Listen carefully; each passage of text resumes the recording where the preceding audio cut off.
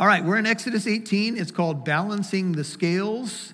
Would you stand with me for the reading of the Word of God if you're physically able to stand? We're going to finish the chapter today, and we're picking it up, Exodus 18 and verse 13. And if you're new to us, we're going verse by verse through books of the Bible. We happen to be in Exodus, and we begin at verse 13. And I want to welcome all of you who have joined us via live stream. We love you, and we're glad you're with us. Now, it came about, Exodus 18:13, the next day that Moses sat to judge the people, and the people stood about Moses from the morning until the evening. Now, when Moses' father-in-law saw all that he was doing for the people, he said, "What is this thing that you're doing for the people? Why do you alone sit as judge, and all the people stand about you from morning until evening?" And Moses said to his father-in-law, "Because the people come to me to inquire of God. When they have a dispute, it comes to me, and I judge between a man and his neighbor and make known the statutes of God and his laws." Moses' father-in-law said to him, "The thing that you are doing is not good.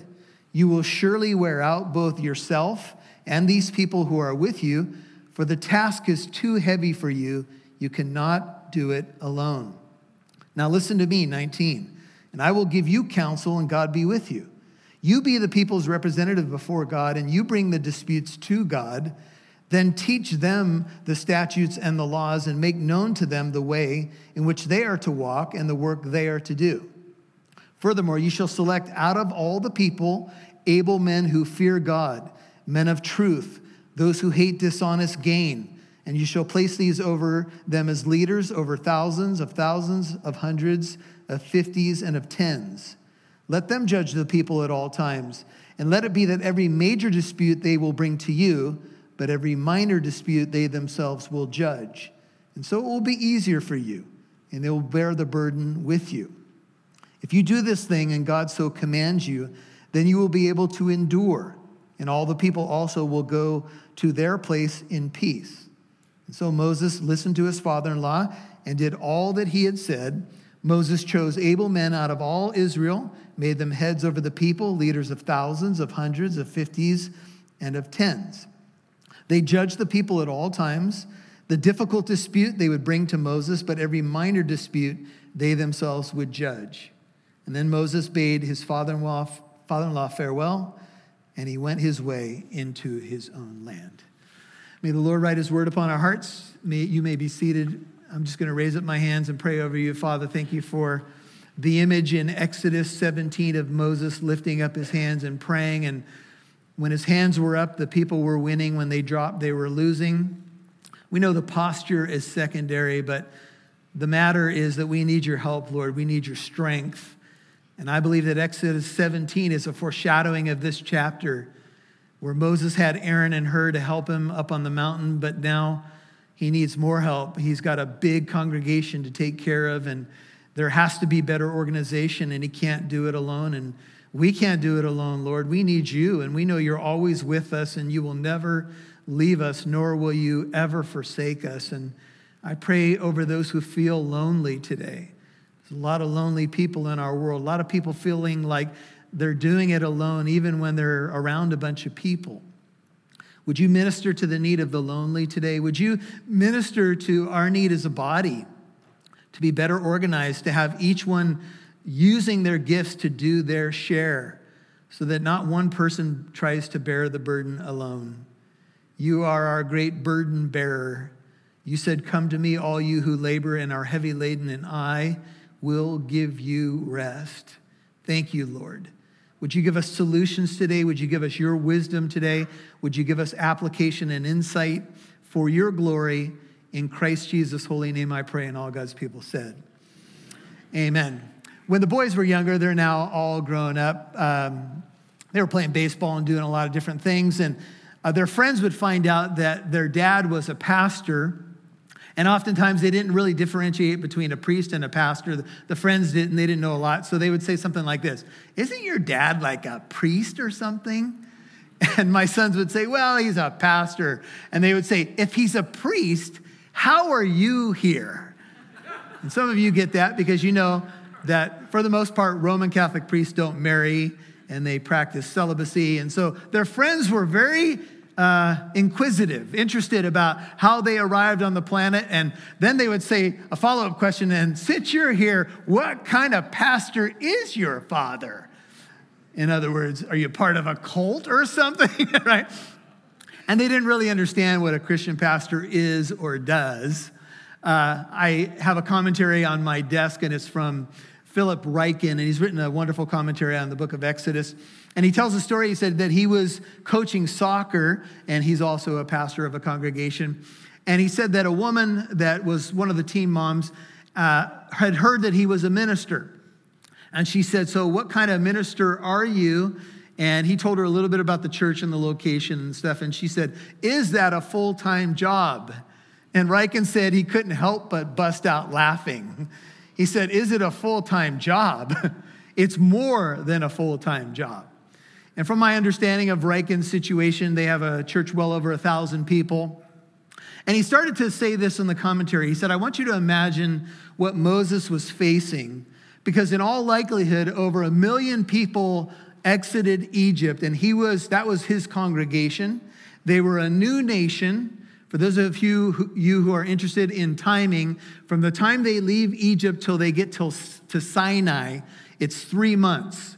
So they're learning a lot of lessons. We've been talking about spiritual lessons in the book of Exodus, because it is a book about salvation. And we've talked about everything from salvation to spiritual warfare to prayer. Last week we talked about evangelism. And now we're going to talk about the life of the body of Christ, because we're going to have a classic text about implementation of organization in the body. How do we do this? How do we manage the people of God? I will tell you that, being a pastor of a congregation this size is a big job, and it really can't be done alone. And so we have, I think, 5 ordained pastors here and a lot of great up-and-coming leaders, a wonderful group of elders and deacons here, and many other leaders that lead various ministries. And it's a great team effort, and that's really what we need. And I pulled my title actually from Ephesians 4, and you don't need to go there, but let me just tell you what Ephesians 4 says. The Apostle Paul spent 3 chapters talking about salvation by grace through faith in Christ and who we are, that we're saved by grace and we stand in that grace. And then he prayed this incredible prayer at the end of Ephesians that God would do abundantly beyond what we could ask or imagine. And after praying that prayer, he said, now, therefore, I entreat you to walk in a manner worthy of the calling with which you've been called. And he's addressing the church at Ephesus. The word worthy in Greek is a Greek word called axios, and it's where we get the idea of an axiom. And it's basically taking an equation and making both sides equal. So here's the image. Paul's essentially saying, now that you know who you are, I want you to balance who you are with how you live. To put it in contemporary language, I want your walk to match your talk, or your walk to match your identity in Christ. And then he goes on in Ephesians 4, and many of you are familiar with the chapter. He talks about unity, that we're one body. He talks about spiritual gifts that Christ has given pastors, you got apostles, prophets, pastors, teachers, evangelists, for the equipping of the body, for the building up of the body of Christ, that we would all do works of service, that we'd all be engaged. This morning at first service, we had a spiritual gifts class. How many of you were in the class? Raise up your hand. I understand we had about 12 people in there. And that was a class about you learn where the spiritual gifts are, what your gift is. But it does you no good if you only have head knowledge. You must engage your gift. And Paul goes on to talk about in Ephesians 4 that the body needs to be connected so we can build one another up in love. Every member doing its share to build up the body.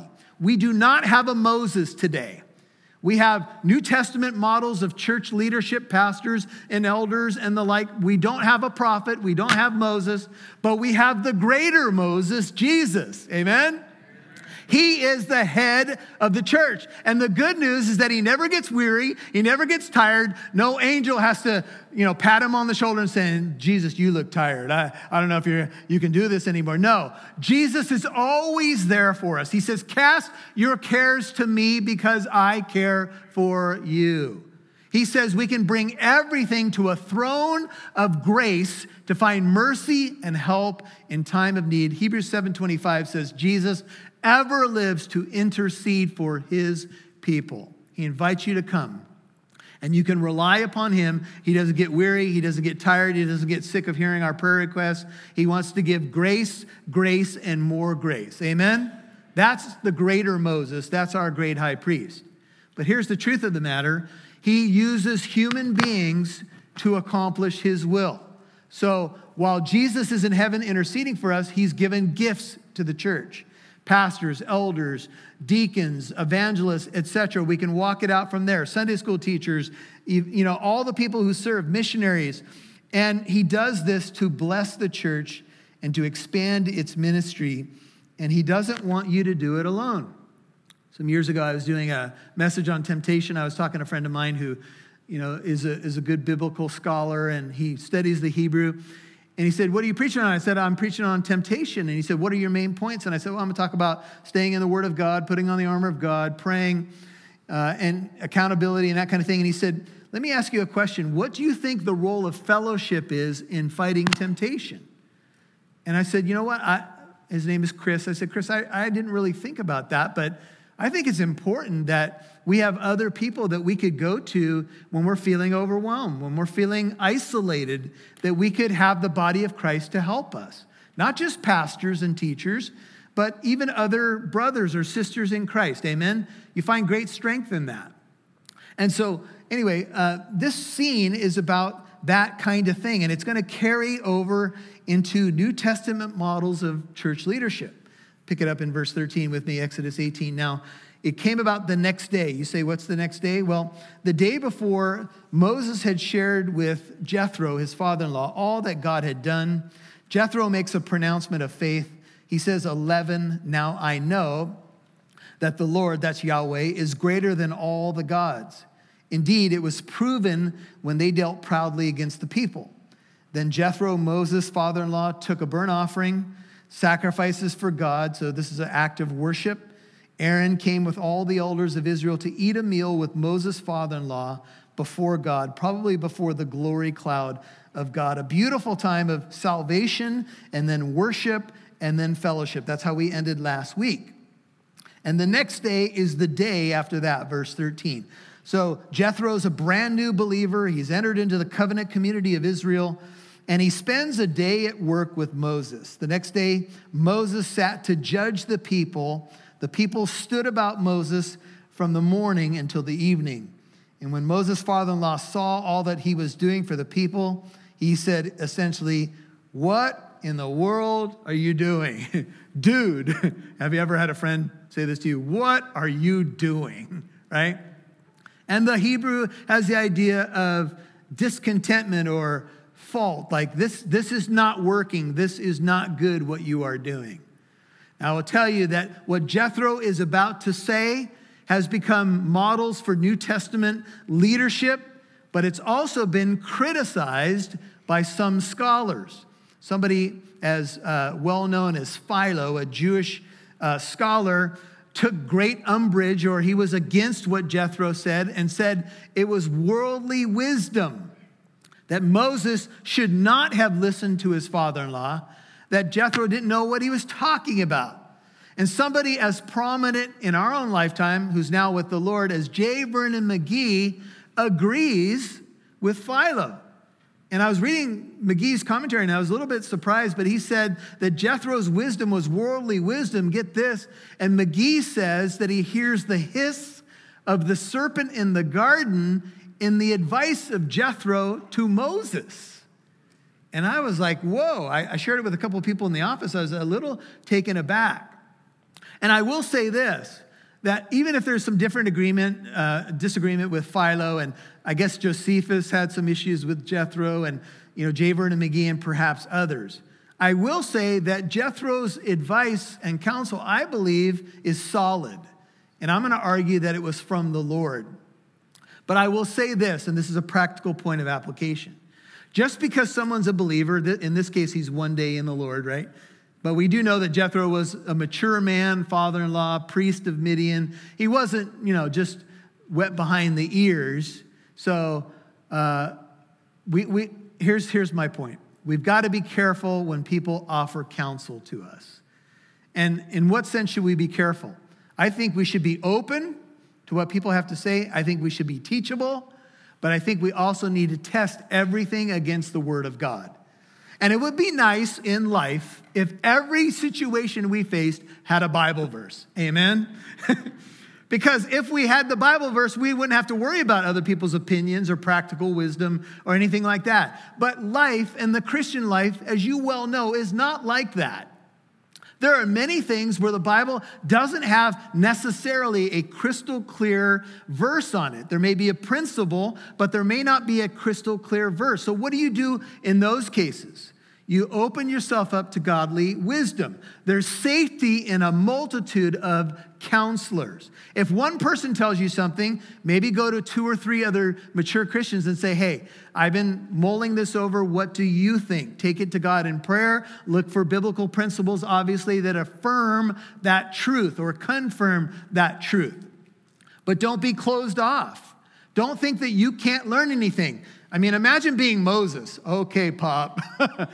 You know who I am, right?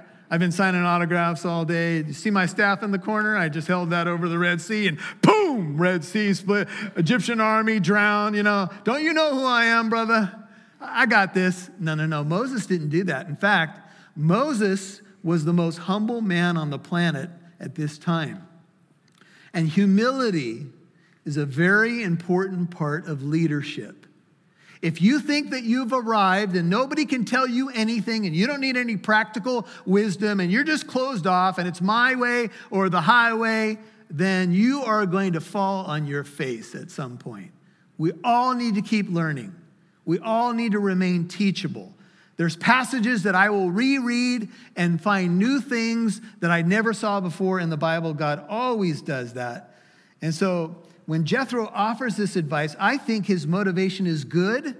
And I'm going to say that I think it was Spirit-inspired, as I will share in a moment. I think reading between the lines here. But I will also say I see the caution of some of the scholars. McGee basically says this. He believes that this structure from Jethro produced the Sanhedrin. That's the 70 leaders of Israel in Jesus' time, plus one, the high priest. And they were responsible for crucifying Jesus. And so McGee's like, on Jethro's wisdom. At the same time, we have to understand that the elders and leaders that were selected in Jethro's advice became the New Testament model for elders and pastors in the church.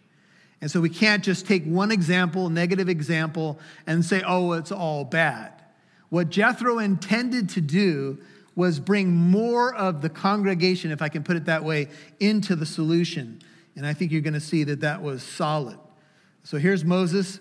He's seated as a judge. This is the judge would sit, as is in modern courtrooms.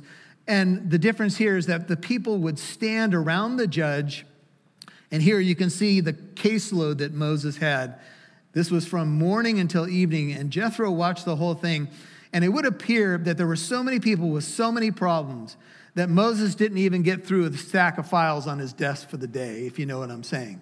And some of your careers are like that, right? It seems like companies want to squeeze everything they can squeeze out of employees, and you get more and more stacks of file folders on your desk, and you're like, I can't do this. And some of you are dangling on the edge at work. You don't have enough help. You don't have enough time. You don't get enough vacation time. And my heart goes out to you because I know that's a difficult place to be. And I did work in the secular world prior to becoming a full-time pastor. And so I understand the pressure in corporate America and how disappointing some of those settings can be. But here, as Jethro watches Moses, he just sees all these people surrounding Moses, and we have what's called a judgment scene. Jesus said this in Matthew 19:28.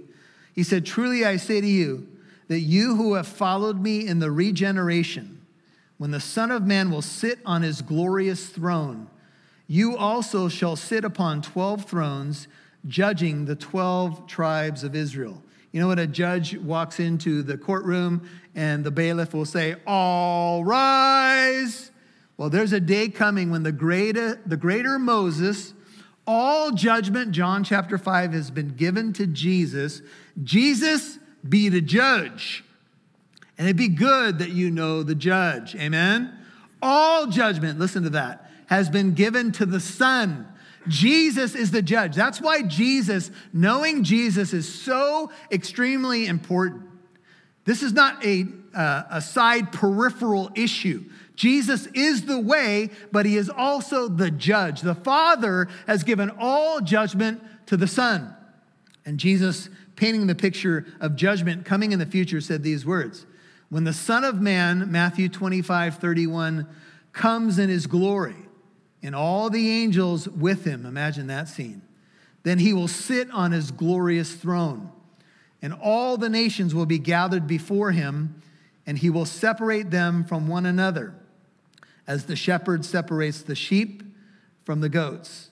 And he will put the sheep on his right and the goats on his left.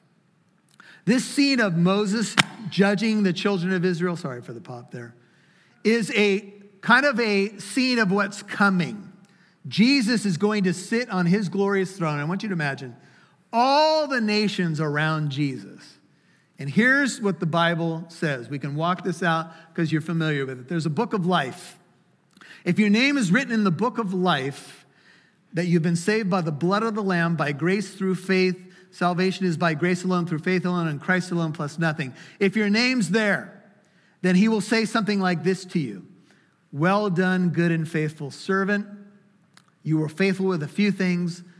I will put you in charge of many things. I was hungry, and you gave me something to eat. I was thirsty, and you gave me a drink. I was without clothing, and you clothed me. I was in prison, and you visited me. I was sick, and you came to me. Can I walk it out a little further? I was a little kid in Sunday school, and you taught me about Jesus. I was a missionary on the front lines in the Middle East, and you prayed for me. And the saints will say on that day, Lord, when did we do that for you? And he will say, when you did this for the least of these, my brethren, you did it for me. He might say, you shared the gospel with me. You took time to show me the love of Christ. You welcomed me into your church fellowship. You welcomed me into your small group. We could walk it out in many different ways. See, the works of the children of God in Matthew 25 are going to be reflective of people who are saved. The works don't save you. The works testify to the fact that you're saved by grace. But then the judge will say to those on his left, depart from me, you who work iniquity, I never knew you. And that great day is coming, brethren. A day of judgment when the judge, Jesus, will sit on his throne. And even the apostles are told they will have thrones and they will judge the 12 tribes of Israel. I know judgment is a very difficult, debated matter in a contemporary culture like ours. The one Bible verse that non-Christians know is, judge not, lest you be judged. Now, most of them don't know the context in which Jesus said that, but the context is hypocritical judgment. Jesus said, take the log out of your own eye first, then you'll see clearly the speck that is in your brother's or sister's eye.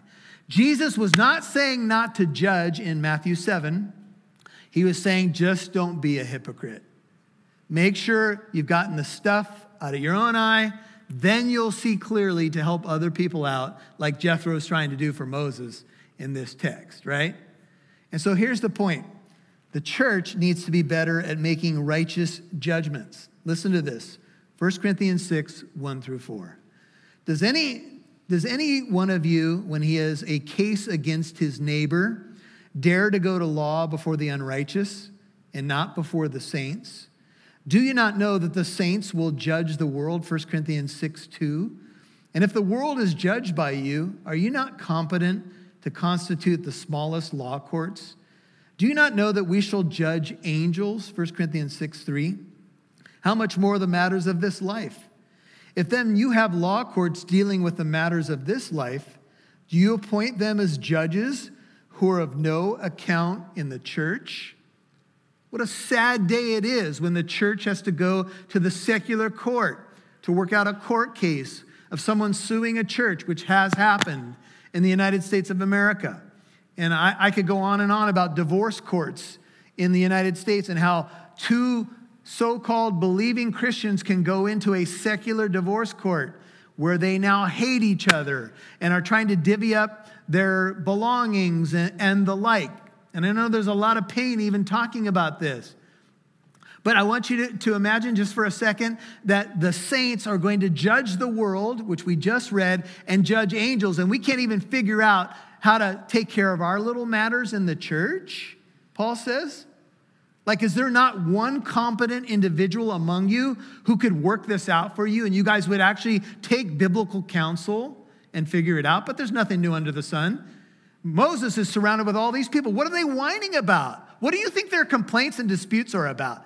Joey took extra manna. He took some of my manna, my manicotti. What? Can you imagine a husband and wife coming in? You know, Moses, finally, I'm so glad I got to you. This spouse of mine, I don't know what to do with him. Instead of the toilet paper going from the top down, he does it from the bottom up. It's really an issue for me.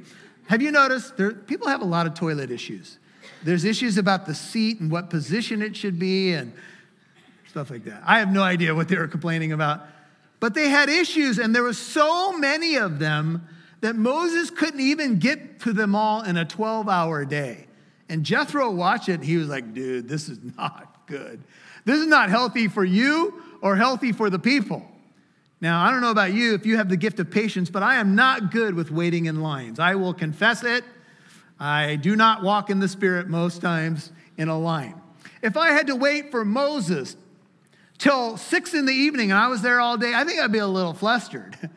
And that's what was happening. Moses was trying. He was doing his best. But Jethro, sometimes we need an outside person to take a look at what we're doing and go, let me write you a one-page report on what I see here. You're going to internally combust in a matter of days. This ain't going to work. This doesn't fly. And I know this can go out of the workplace into your homes for you mamas, right? Because the toughest job on the planet is being a mom. And I know you're juggling all this stuff, and you're like, yeah, you talk about help, Pastor Michael. I need a 1-800 helpline. I feel you. And I don't even know what to do about that, but I brought it up, so.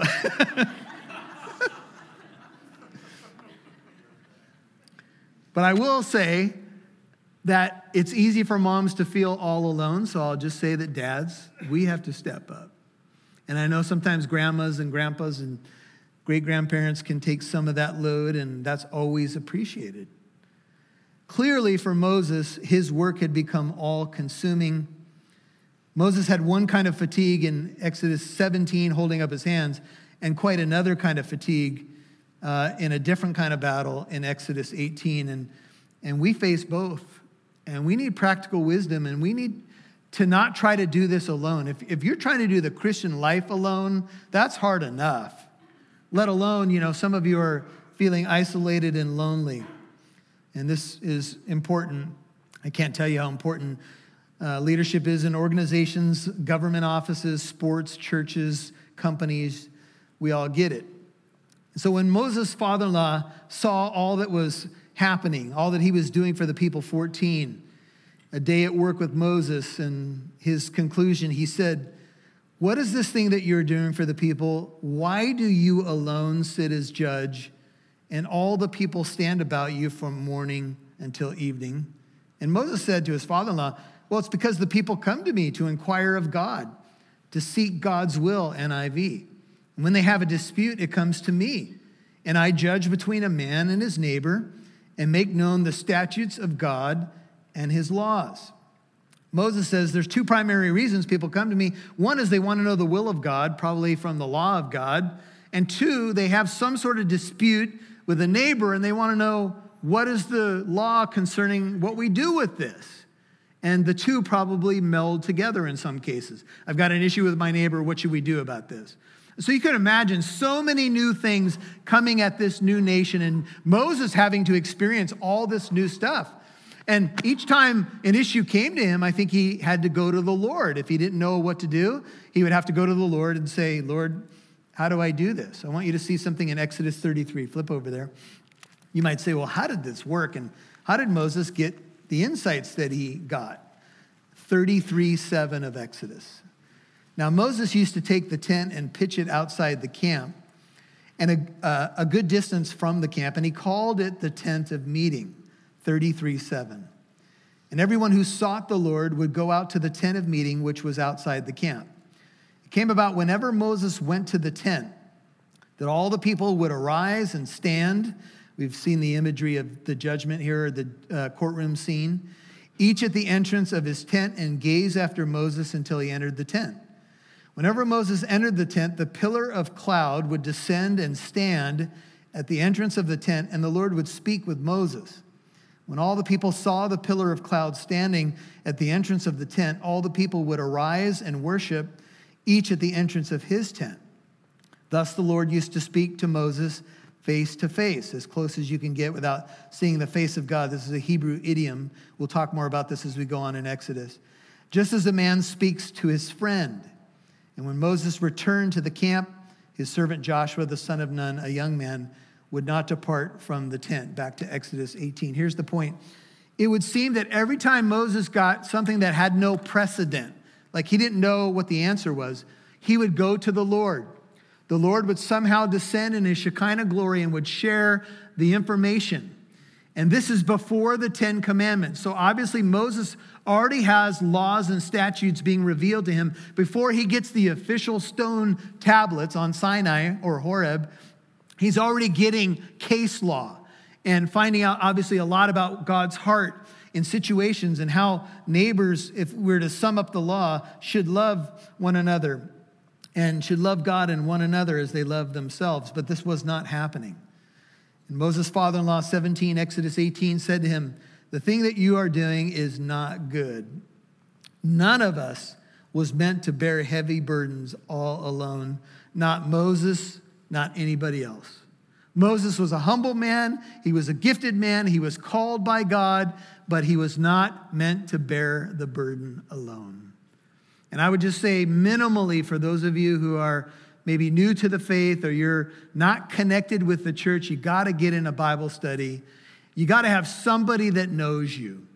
You got to have someone who's either female to female, male to male, who's your friend, who can pray for you. You've got to have some relationships like that where somebody knows who you are and you could ask for prayer and it's beyond just a Sunday morning, praise the Lord, yeah, I'm doing fine and great, and you may not. You may feel like you're dangling on the edge, but nobody knows because you haven't opened up your life to anybody. That is not the way to live the Christian life. And we can't say we're above counsel because Moses wasn't above it, so we can't be above it. So his father-in-law felt that he had to speak to him. And here is the the benefit of practical wisdom, immense benefit, I believe, to Israel and Moses. Just write down a verse, Deuteronomy 1, 9 through 15. It appears that Moses may not have immediately implemented Jethro's full system.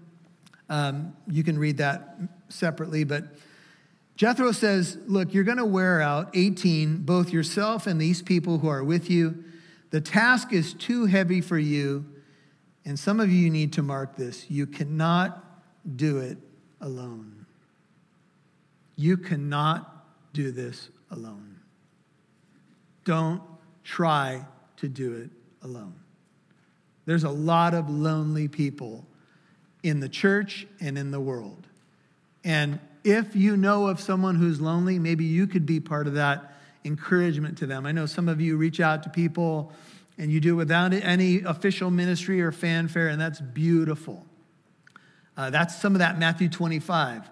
I was lonely and you came to me. I was sick and you visited me, etc. That's the body life.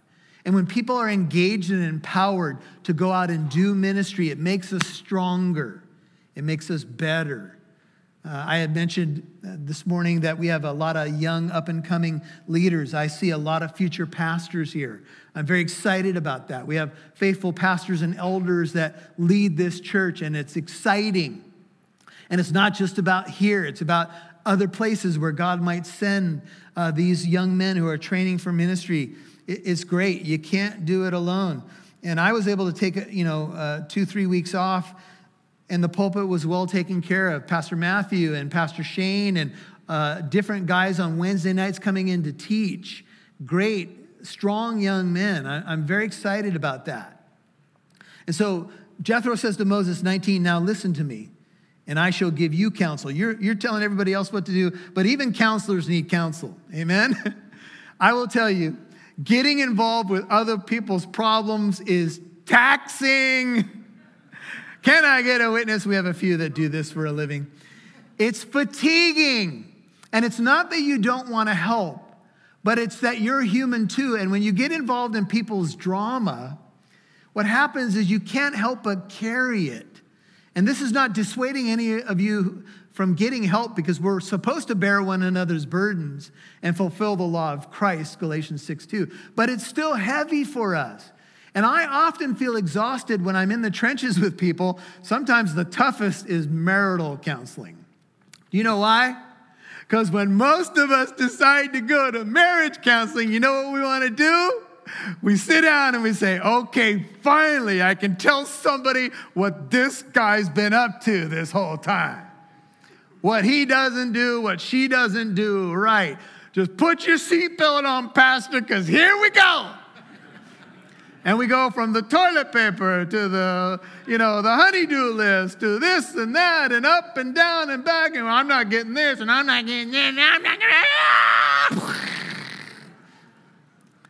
If you go into counseling to complain about your spouse, it ain't going to help. You're probably going to wear out your counselor and you're not going to help yourself. But if you go in and say, you know what, we got some issues, but we both are here to work on them. We know this is a two-way street. We know that we both bring our frailties and weaknesses and idiosyncrasies to this marriage, but we want to make it work, and we're in covenant together. And please give us biblical wisdom and knowledge. Now, that's a whole different ballgame. Amen? That's where now you're going to make some improvement. I didn't hear one amen. I said the amen. I was hoping you guys would sneak it in there. But your spouse is right next to you and you don't know what to do. Anyway. And I love the fact that Jethro not only discerns the problem, but he's going to offer counsel on how there is a solution. I shall give you counsel, God be with you. I want you to test it. You be the people's representative before God, and you bring the disputes to God. Then teach them the statutes and the laws and make known to them the way in which they are to walk and the work they are to do. And then he, as we'll talk about in a moment, select others to help you with the task. It is always wonderfully refreshing when someone not only gives you constructive criticism, but offers a solution as well. So some years ago, I took a phone call at the church. Well-meaning church member says to me, I believe that we need this particular ministry at the church. And we were a smaller church at that time with not a lot of people to help. And we were doing something similar, but kind of different on another level. And this person said, I really think we need this. And I said, oh, well, then is it on your heart to start it? If you're passionate about it, we could really use your leadership. And if you want, no, I don't want it. I want the church to implement that. And I said, aren't you the church? Isn't this a team effort here? You want us to add something else? We don't have the manpower or the resources to do one more thing. But if it's on your heart, we'll certainly surround you. We'll certainly come alongside you and support you in that. No, I want you to do it. If the church gets the mentality that going to church is like going to our favorite restaurant, we'll grade how the service was.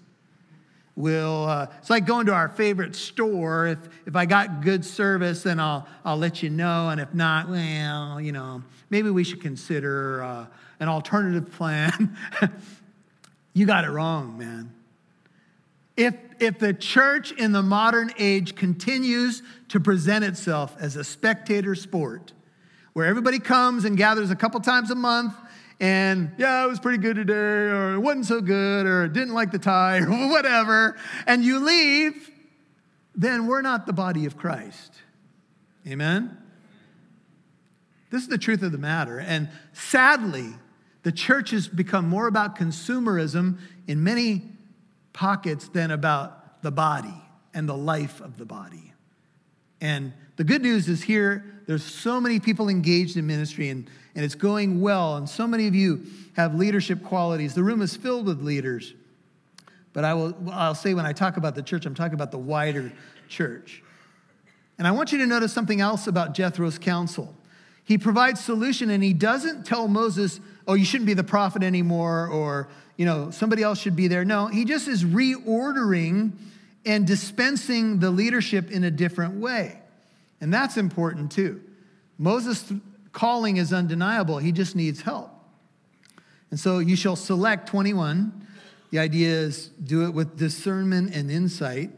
Out of all the people, here's the qualities you should look for. And this is why I think Jethro's wisdom is from heaven. You are to pick able men. What does that mean? Men of strength, efficiency, ability, virtue, and valor. Rise up, O men of God. Rise up, O men of God. We need men to stand up. Men who will fear God. The fear of God is the beginning of wisdom, and it speaks of reverence, humility, obedience, to know God, to fear him, to seek his glory above all things. We need men of truth. Men of truth are men who speak the truth. They have stability in their lives. They're trustworthy, they're firm, they're faithful, they're reliable. Men who hate dishonest gain. They cannot be bought with a bribe. They are not in ministry for money. You shall place them over them as leaders of thousands, hundreds, fifties, and tens. Oh, Lord, how we need these qualities in men, not only of the church, but what would happen if these qualities were found in corporate America and government offices around this land? You see, many people, I was on a conference call with an attorney who is a man of faith, and he was talking about all the COVID stuff and everything that's going on with organizations and pressure and all this stuff. And he said these words, and this is a man who has great faith and has fought a lot of fights on the front line. He goes, I no longer have any confidence in the legal system, in politicians. He said, I've lost confidence. I think we're in the last days. And when you hear someone who's normally positive and is fighting the good fight in court cases and doing a lot of great things say something like that, you're like, wow. And oh, that we would find able men who fear God, men of truth, who hate dishonest gain, and who will step up. God said in Ezekiel 22, I searched the land for someone who would stand in the gap and take up the hedge, but I found no one. Looking for leaders. Heaven is continually scanning to and fro upon the earth, looking for a man through which God can show himself faithful. I've watched this for 3 decades now, brethren. And I will say to you, there is a desperate need for strong and godly leadership. And these qualities, which move over into the New Testament qualification for elders, in 1 Timothy 3, Titus 1, verses 6 through 9, 1 Peter 5. And essentially it says this, if you're going to shepherd my people, you need to have my heart. I want under shepherds who are under shepherds under the chief shepherd. I want you to have my heart for my people. I want you to make it about my glory and not about yours. And I could talk about politics, and I could talk about all the disappointments in different realms of life, but this is addressed to God's people, so we got to start right here. Amen? Because if I told you of all the church scandals in the last 5 years and I began to delineate them from this pulpit, we'd be here until 5 PM. We'd pass around the peanuts. There's people falling left and right who have been given positions of authority in the church. And I say this with fear and trembling because anyone who says anything like this could fall on their face in the next moment. Because we have an enemy. We have a very real enemy. And we know the combination of issues that have gone into church falls, pastoral falls, they're always the same. They're when a man thinks that he can do it alone in the power of his flesh.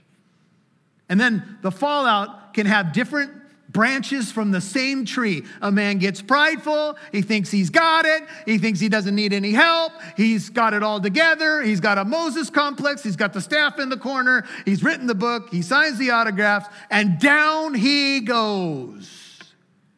And the fall is usually hard. And that's the one time the press will report on the church. They won't talk about pastors who stay at the bedsides of sick people and pray with families and enter into all kinds of people's pain. I could go on and on about the list of things of pastoral duties. And you might be shocked to know there's a very long list of things that we get involved with. And I'm not trying to make this more than it is, but only to say to you, it's a big, big job. It's a big call. And we need more men of valor. We need them desperately. And I thank you guys who pray for us, and those of you who are part of the solution, faithful board of elders and deacons and pastors and so many levels of leadership. I could go on and on about how you guys faithfully serve to make this happen. But this is what we need. In Acts chapter 6, they had thousands in the church, and some of the widows felt like they were being overlooked, and they chose 7 men. But those 7 men were to be filled with the Spirit. They were to be men of wisdom. They weren't just warm bodies. There's a standard, brethren. And I think we've lowered the bar too much. This is what I am going to say to you. I think we've lowered the bar too much. Instead of calling men higher, men and women higher, I think we've lowered the bar. And so people think, well, it's going on over there, and they don't care about that over there, so we won't care about it. But what we should care about is the glory of God. So here's the solution. Kind of almost like our court system of the day. Let those who you appoint judge the peoples at all times. Let every major dispute they will bring to you, every minor dispute, almost like a Supreme Court and lower courts. They themselves will judge. So it will be easy for you, and they will bear the burden with you.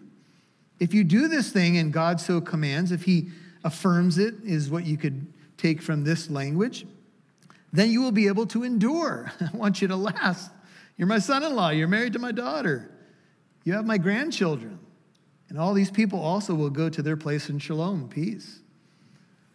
Bring it to the Lord for approval. That's always a positive thing when someone says that. Make sure that the Lord is affirming this.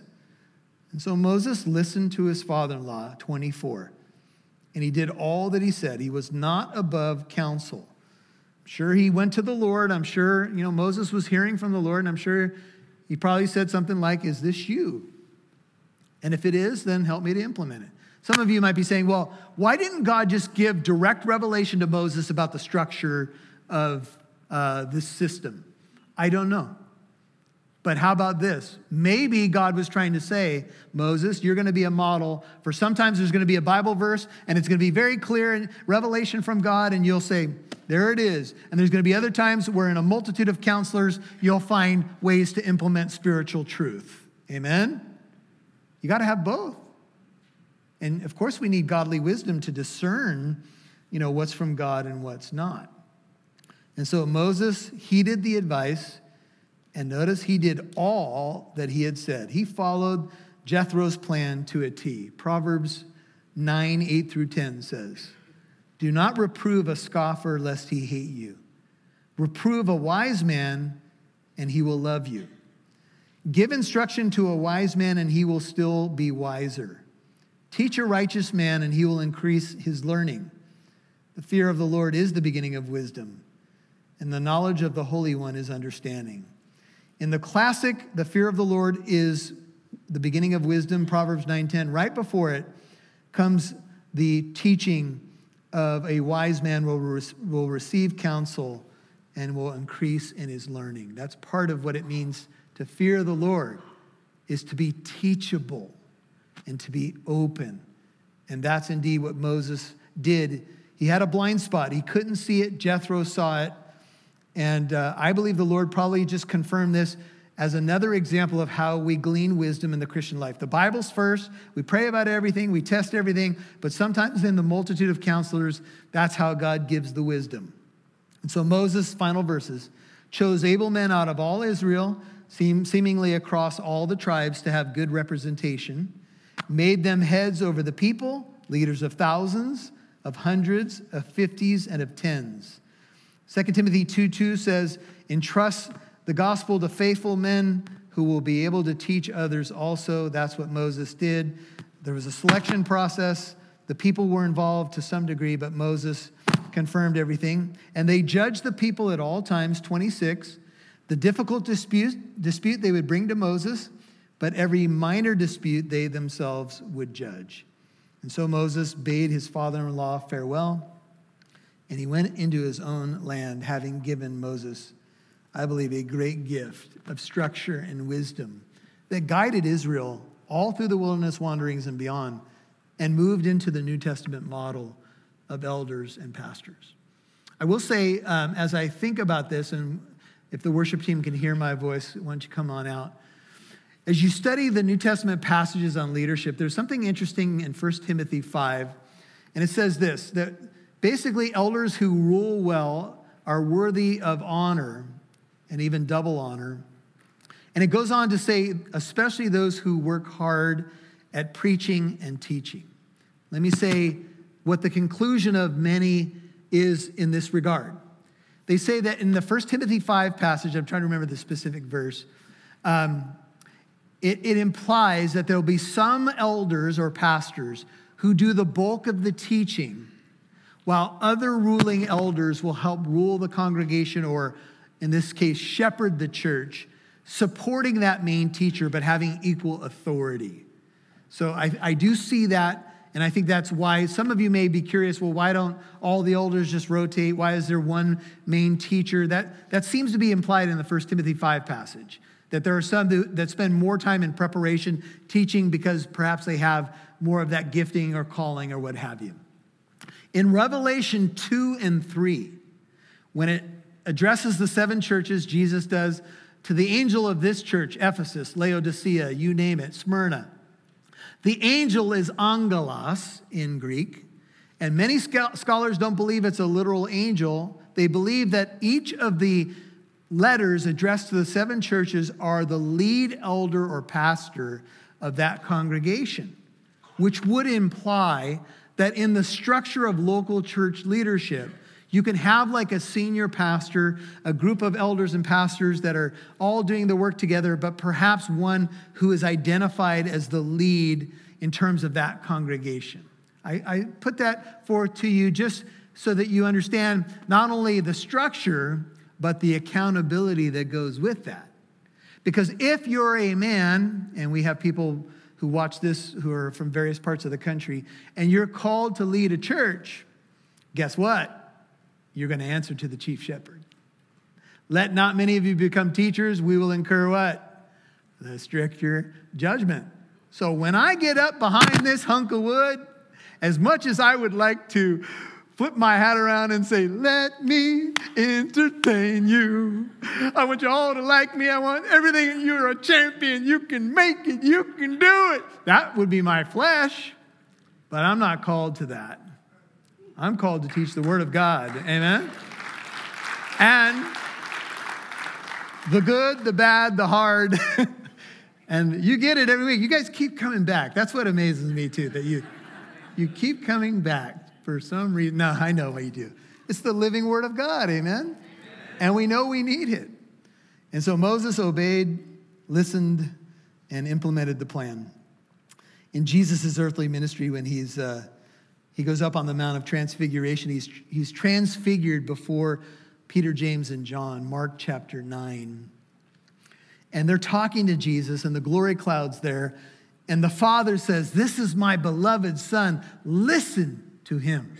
In Mark's account, after that miracle happens, Moses and Elijah are not to be seen anymore, and only Jesus is left there.